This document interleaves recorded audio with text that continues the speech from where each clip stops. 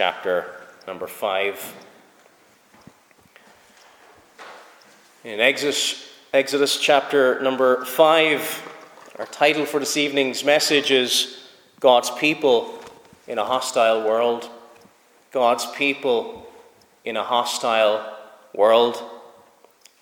We live in challenging times that many of us would not have imagined 20 years ago, 30 years ago, 40 years ago. Challenges that many of us never faced decades ago. In many places in the Western world, either here in Scotland or where I currently live in Northern Ireland, there are fewer and fewer people who attend church. And this is something that is happening right across the Western world. One missionary told a group of us one time that apparently for every one person coming to know the Lord in the Western world, there are 16 coming to know the Lord in the developing world. Why that is happening, the Lord knows. But it presents challenges, does it not? We see fewer Christians teaching in schools, different emphasis in the school system. And things that we're facing today would horrify our parents' or our grandparents' generation if they knew that it would come to this point. A rapid decline and a departure from Almighty God. But it's not the first time it's ever happened. This is one thing we should find courage with as we look at this text. It's not the first time God's people have lived in a changing and ever more challenging world. God's people in our text were in Egypt for hundreds of years. And they faced relatively comfortable time under Joseph. And while people remembered Joseph, there was some favor toward the people of God in Egypt. They lived fairly comfortably. However, that was all about to change, and it begins to change at the beginning of the book of Exodus. A new Pharaoh comes along who does not remember Joseph.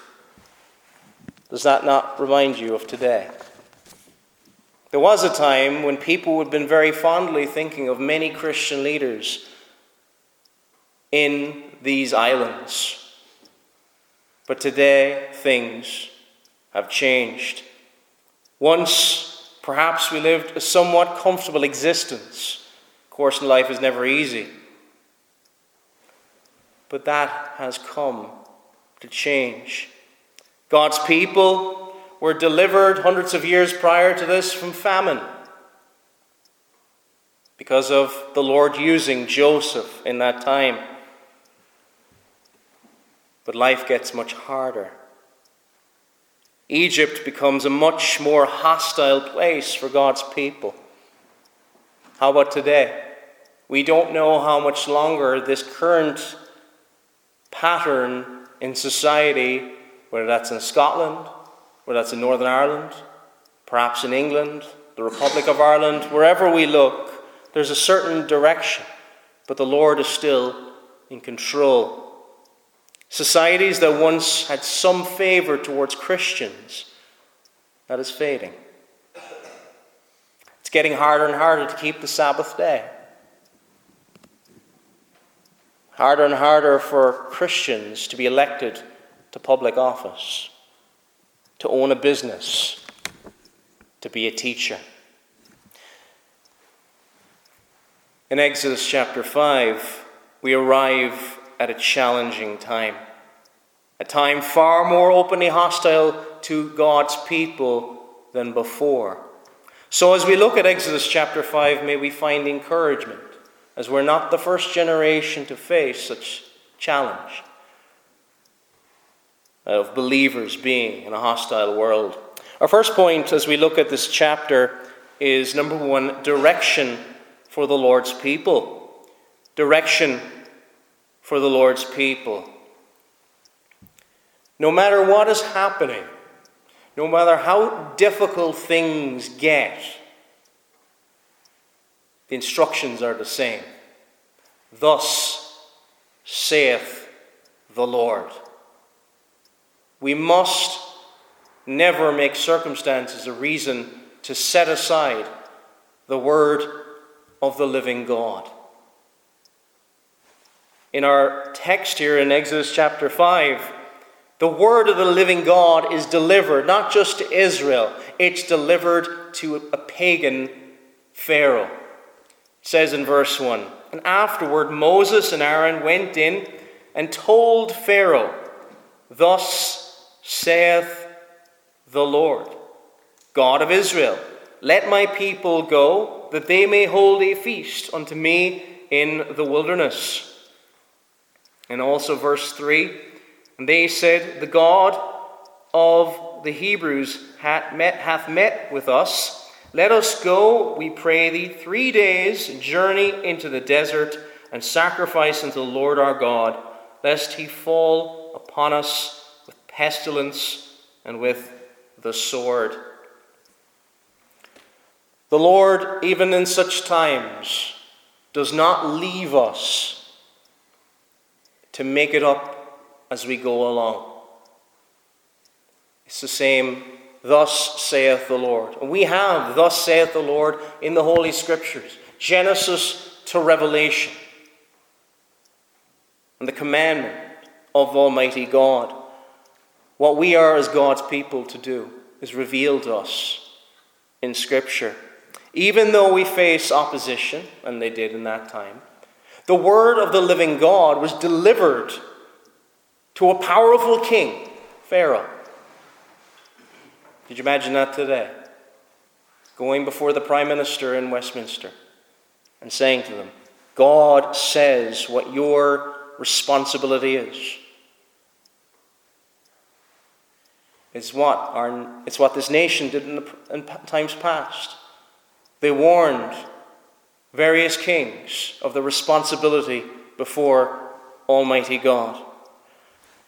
Yes, he is the God of Israel, but he's also the God over Pharaoh, whom Pharaoh is to bow before.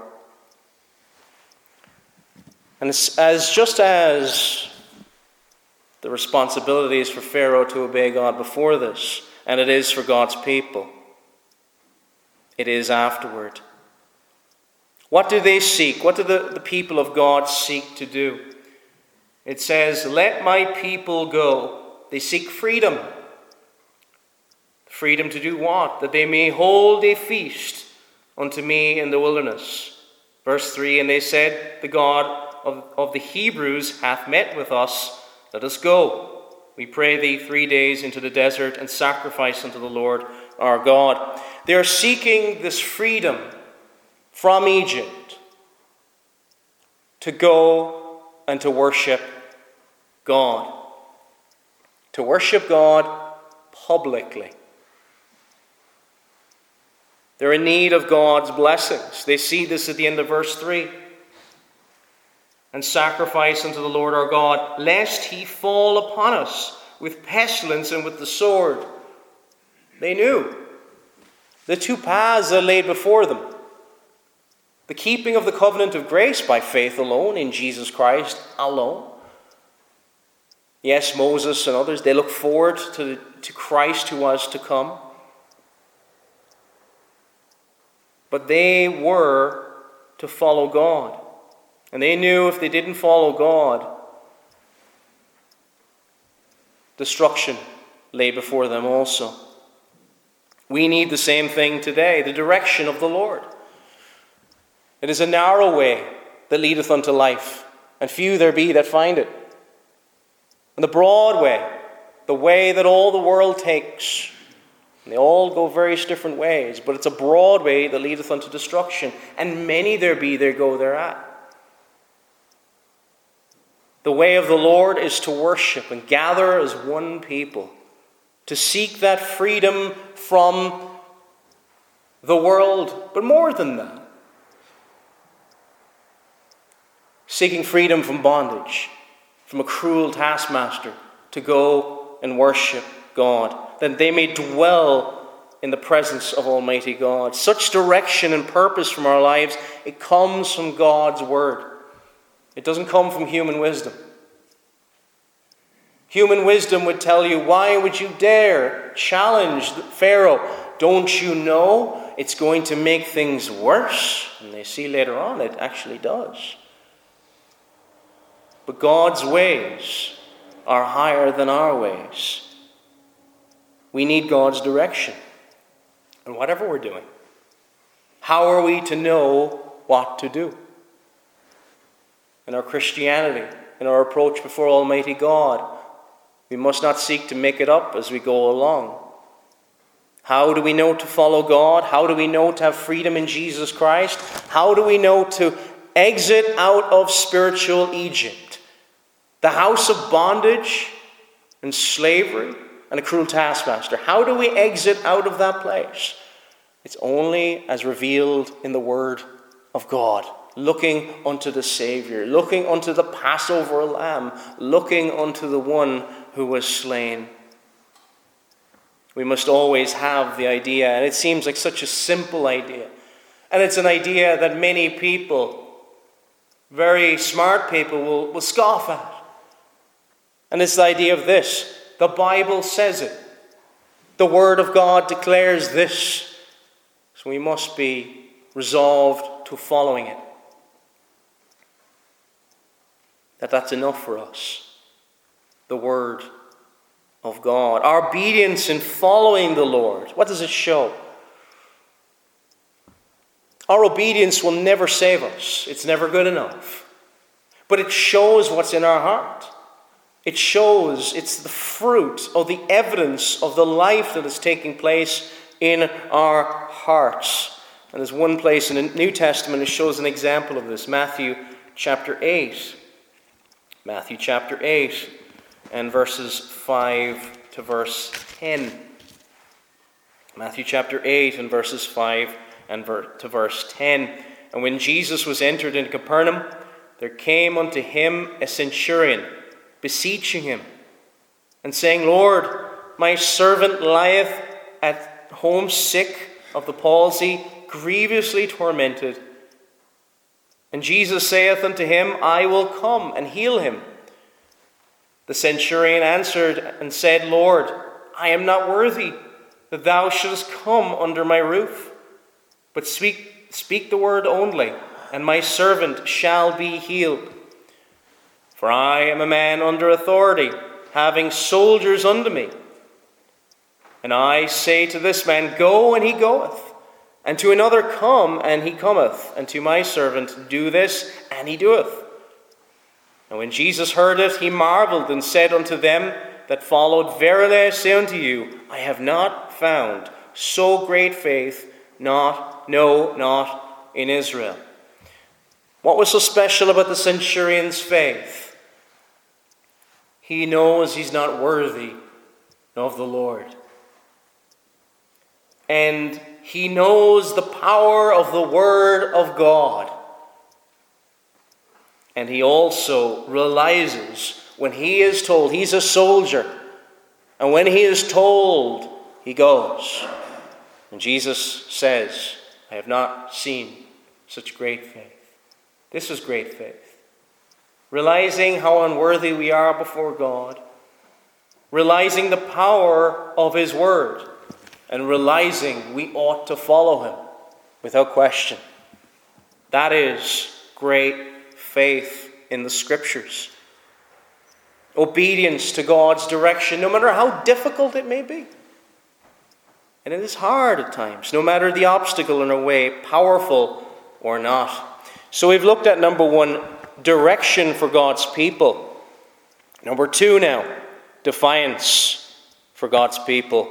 Defiance for God's people. Verse number 2 in Exodus chapter 5, and Pharaoh said, Who is the Lord, that I should obey his voice to let Israel go?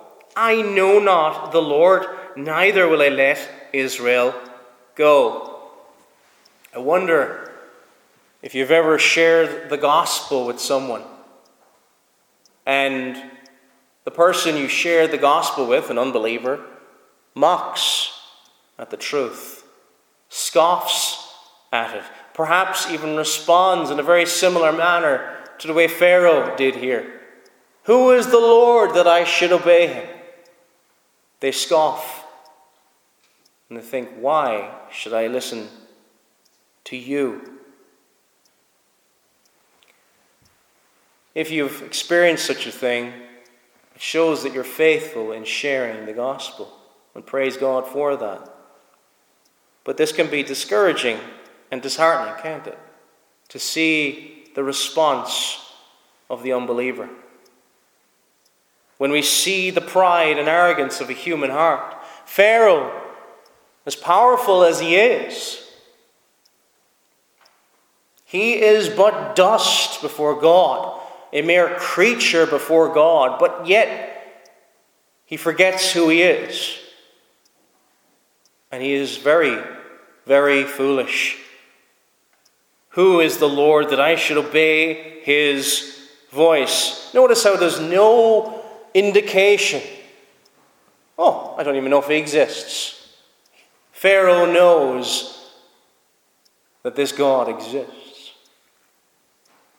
The problem is not about a lack of evidence. The problem is their attitude toward the true and living God. Defiance against the gospel itself. Who is he that I should obey him? And this is the problem many people will have with the gospel. If you present heaven and hell before people, how many people would say, I would prefer hell? Very few.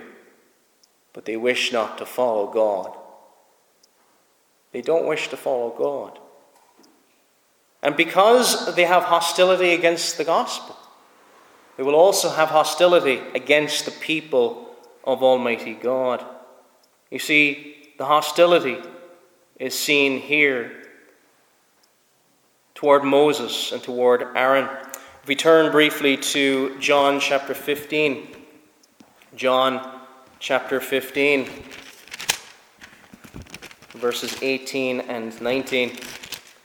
John chapter 15.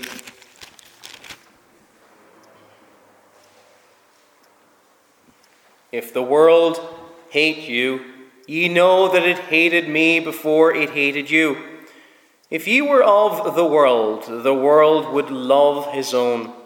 But because you are not of the world, but I have chosen you out of the world, therefore the world hateth you. Yet the difficulties we will face in the world are not primarily about you or me. They're about a hostility toward God and the message of the gospel. It is here in verse 2 of our text that we see Pharaoh's opposition begins with God.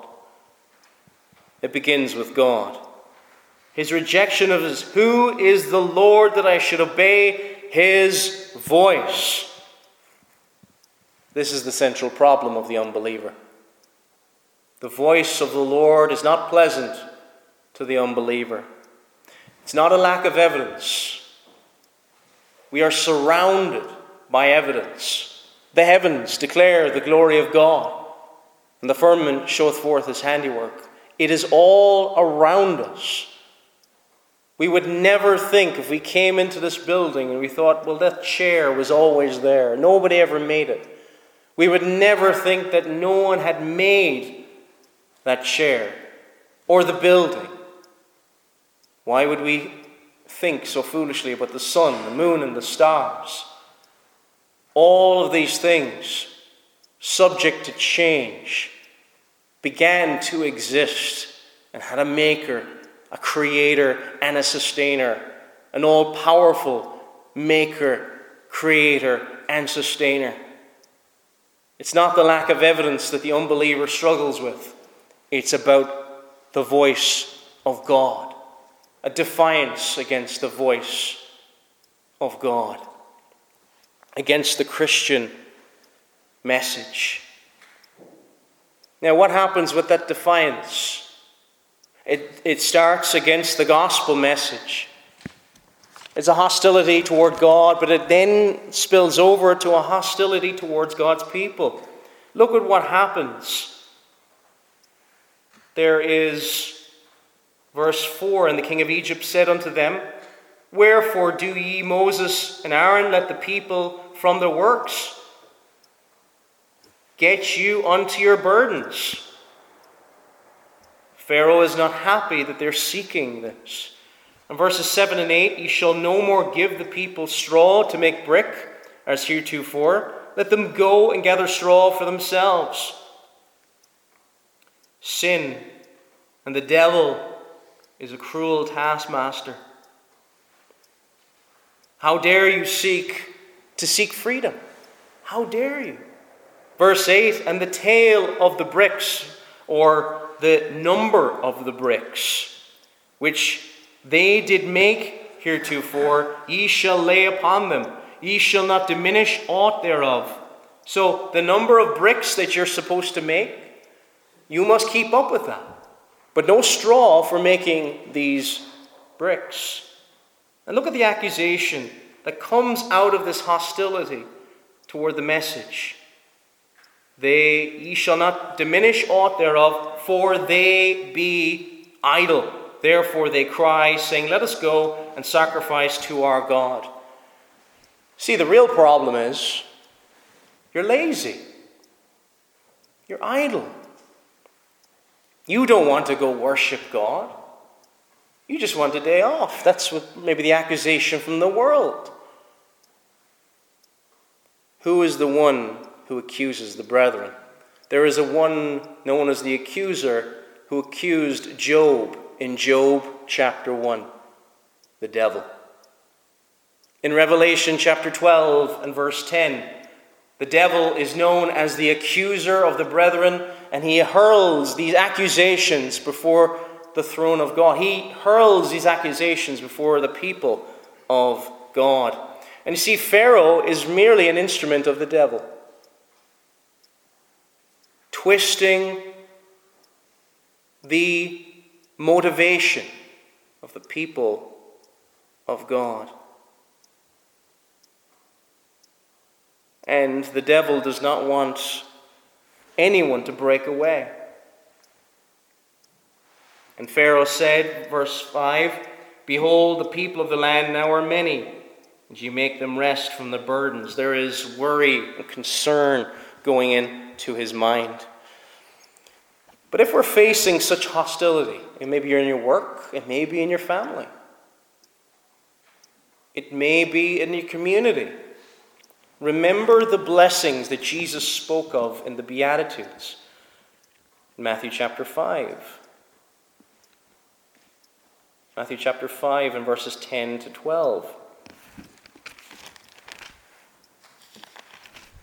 Says this, Blessed are they which are persecuted for righteousness' sake, for theirs is the kingdom of heaven. Blessed are ye when men shall revile you, and persecute you, and shall say all manner of evil against you falsely for my sake. And then Jesus says something that might sound very strange to many of our ears. Rejoice. That sounds strange to many of our ears. But we're to rejoice in the midst of these things. Why? And be exceedingly glad, for great is your reward in heaven. If you are reviled and accused, it's not pleasant. It is not pleasant. But Jesus reminds them. He's speaking before a crowd of people, seeking to be healed, seeking all the things that the world typically looks after. But he tells them what it means to be truly blessed. Rejoice and be exceedingly glad, for great is your reward in heaven. For so they persecuted the prophets which were before you. Rejoice. Rejoice.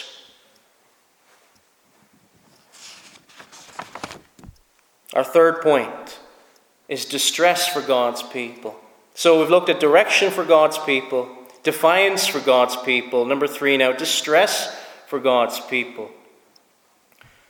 We don't want to lighten this because it's not easy. It's challenging. It's upsetting.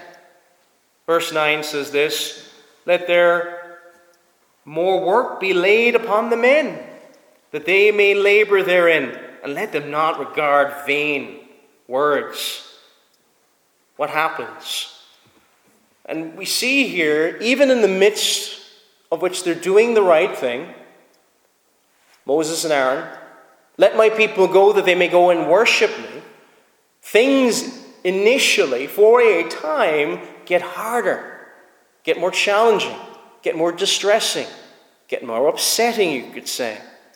And verses 13 and 14 says this, "And the taskmasters hasted them, saying, Fulfill your works, your daily tasks, when they were as straw. And the officers of the children of Israel, which Pharaoh's taskmasters had set over them, were beaten and demanded, Wherefore have ye not fulfilled your task in making brick both yesterday and today as heretofore? They are so struggling to find straw that they're gathering up stubble, and they can't make the brick. And they're being beaten and horribly treated because they can't fulfill the quota, a number of bricks that they had done before. It's cruel and it's unreasonable. And it's distressing. It's hard. We must also point out, sometimes we can look back in church history and we can think of Polycarp and these other martyrs of the faith. We can look back to the 16th century and the 17th century, people who died, were burned at the stake. They suffered greatly because they loved Jesus above all else. There is a distress also for the person who would flee sin. I think there's also a picture here of this. For the person who would even dare venture out to see that freedom. The devil doesn't want to let the unbeliever go. And he will apply more and more burdens upon that person who will even, they're not yet converted, but they're looking into it. Not yet come to a love of Christ. They have not yet been delivered. But they have a sense of their guilt. And it becomes more and more tormenting. I think it was largely what happened to a number of Christians in the past, men such as Martin Luther, until he finally saw the freedom spoken about in Romans chapter 1, verse 17. The just shall live by faith.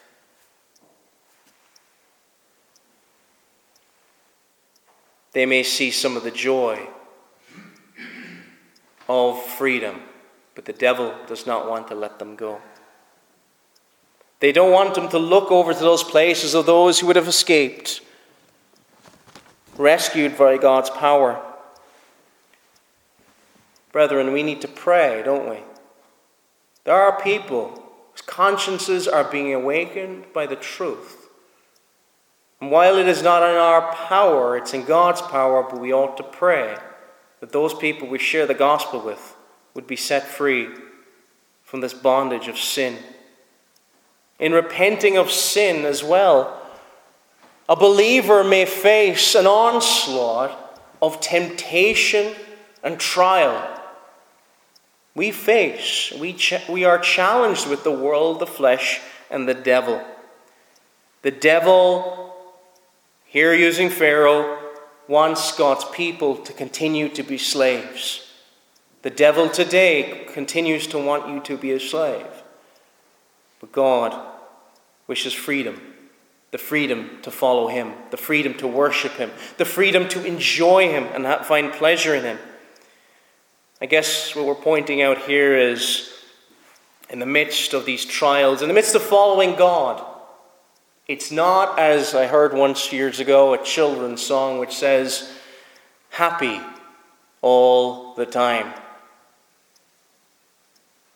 I remember something didn't sit well with me when I heard that song years ago. as Christians. We have a joy and a peace that passeth all understanding, but our experience in this world is not happy all the time. Yes, we have wonderful heavenly peace, but we also have earthly distress, so much so that we don't love this present evil age.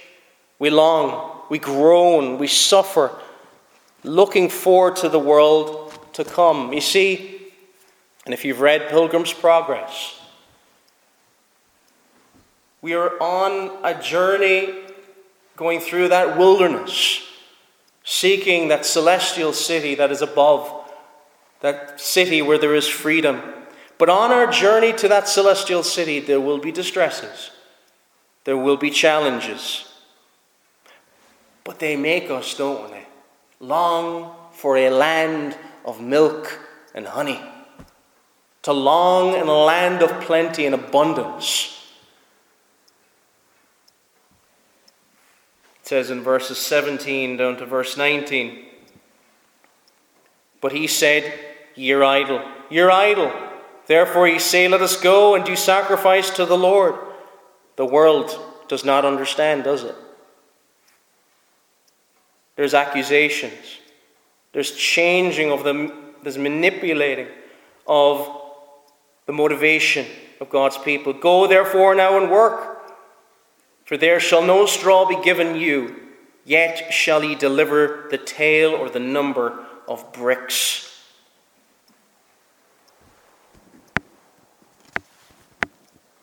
Finally, number 4, deliverance for God's people. Deliverance for God's people. So we've looked at the direction for God's people, and that is the Word of God.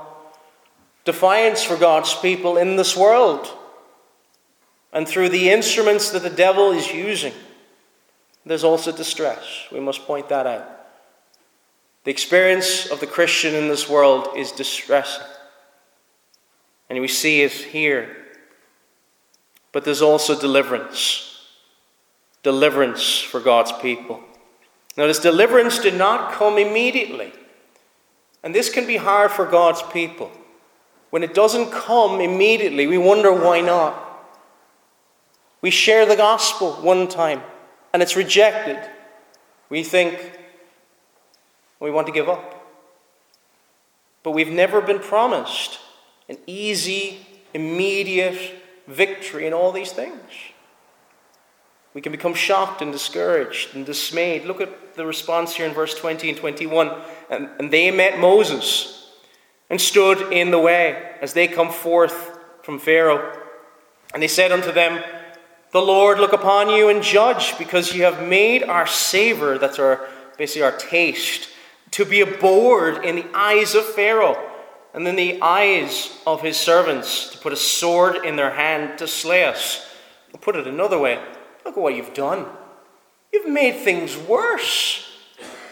Look at what you're doing. They may have expected the fullness of the victory straight away. In chapter 4, they see the miracles. They see various signs and wonders that Moses has been sent by God. Oh, wonderful. Oh, go Moses. Well, we weren't expecting these difficulties. What's happening?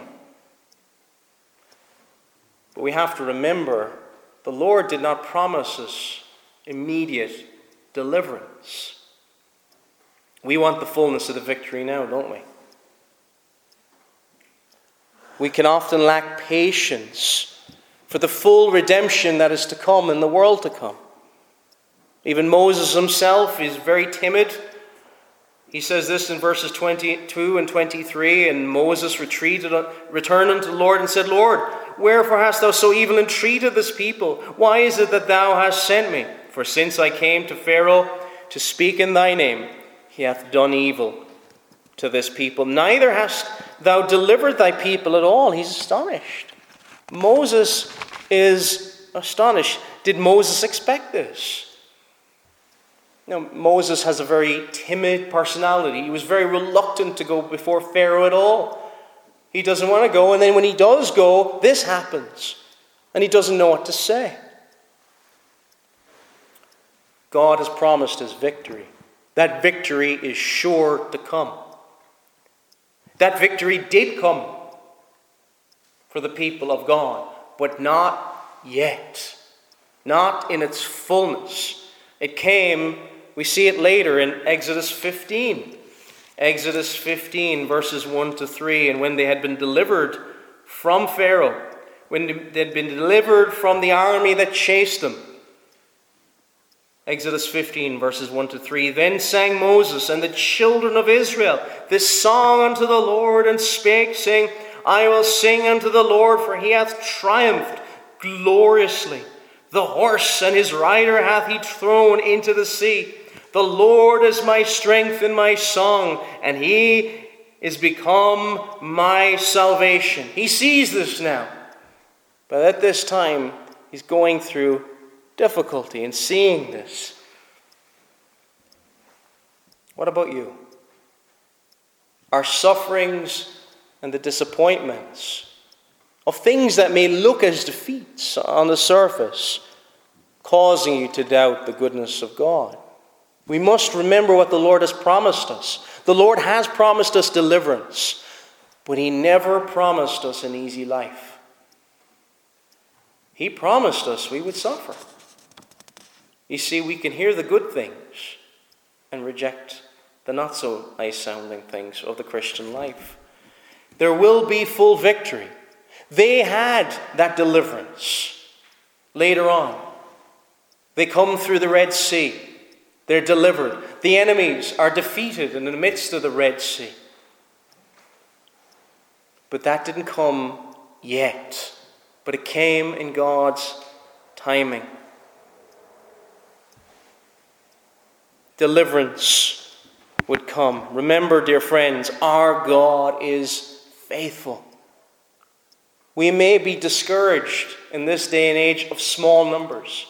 We may be discouraged from all these things that challenge us. But remember, the full victory is ahead. We must not follow our feelings in such things. We must trust in the promises of Almighty God, seeking his strength, seeking his power from on high. Moses and Aaron lived in a hostile world. Do we? Yes, we do. Today in 2023. But we're not the first.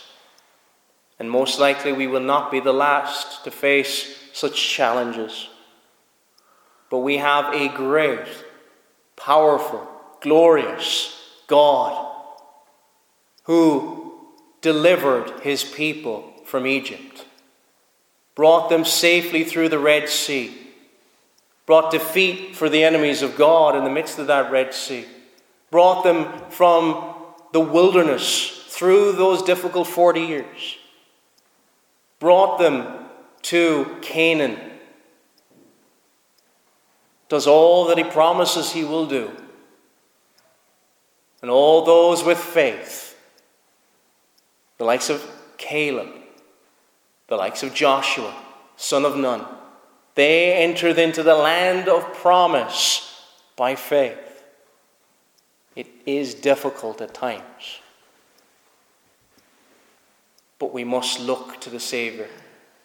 We must look to his coming, full and final victory and look forward to that. How many times in the past has God demonstrated his victory? The final victory will be over death itself. Won't that be wonderful?